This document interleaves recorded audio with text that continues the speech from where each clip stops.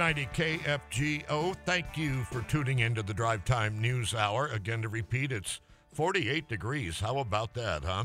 And we are going to take a moment here to talk to our guest, who is, Josey Balenger. She is the executive director of the Fargo-Moorhead Science Center, which is, it's in the planning stages right now. And Josey, welcome to the Drive Time News Hour. Thanks for having me. Hey, and exactly what is or will the Fargo-Moorhead Science Museum be, and what's its mission?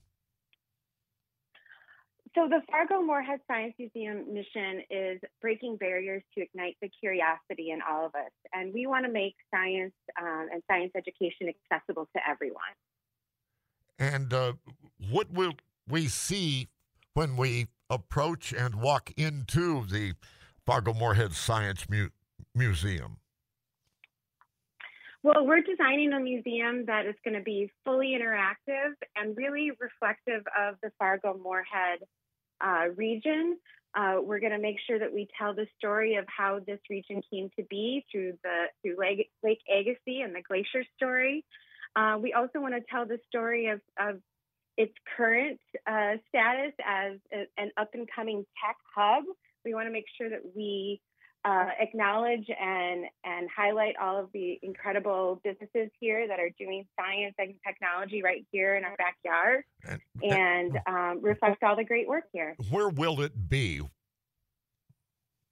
Well, the board just announced, last week, we just announced that the board approved Urban Plains as its new location. We'll be on the corner of Cedar Parkway and 31st.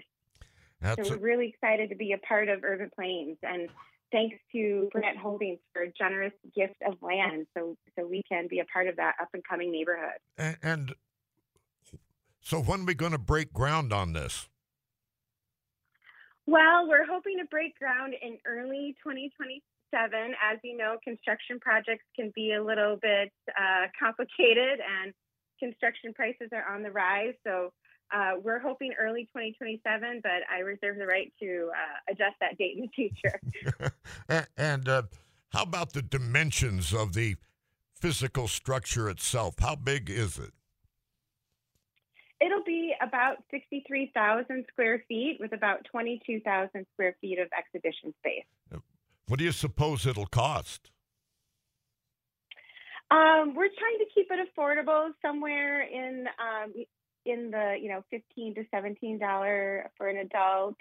No, I mean to build for kids. Excuse me, Josey. Oh, I mean to build it? Yeah, yeah. The projected cost. Well, there's a sneak peek of our ticket prices, but it'll cost us about $70 million to build, with everything. That's construction, that's exhibits, it's the cost of staff and consultants. It's gonna be about $70 million when all is said and done. And how will it be paid for? We're looking to finance it privately through individual donors. We're also looking for support from the state. When do you think, if it all goes, and you reserve the right to change your mind, but when did you say you think you'll have the grand opening and the first people walking through it? I'm hoping early 2027, so the spring of 2027, before everyone heads out to the lake for the summer. I can only presume, and I have read on this. You're online and all of that, but the universities will be a part of this as well, right? Yeah, absolutely. We are looking to partner with universities, other nonprofits that are doing STEM, other private researchers that are working on scientific endeavors. I'm sure there'll be lots of partnerships. Like I said, the Fargo-Moorhead region is rich with STEM activity, and we want to be a STEM hub. And that Urban Plains is quite a development out there. That's very good, and I'm sure it'll be built in accordance with the ecology of that part of town. Absolutely. Yeah, there's a lot of exciting things planned for Urban Plains, and so the public should just keep stay tuned for news on who else is going to be in that development. Well, I have your name in my contact list. I'm sure we'll have a chance to talk many times. And thank you very much for joining us for this introduction here on the Drive Time News Hour. Appreciate it, Jack. Thank you so much. Josey Balenger here with us. Isn't that cool?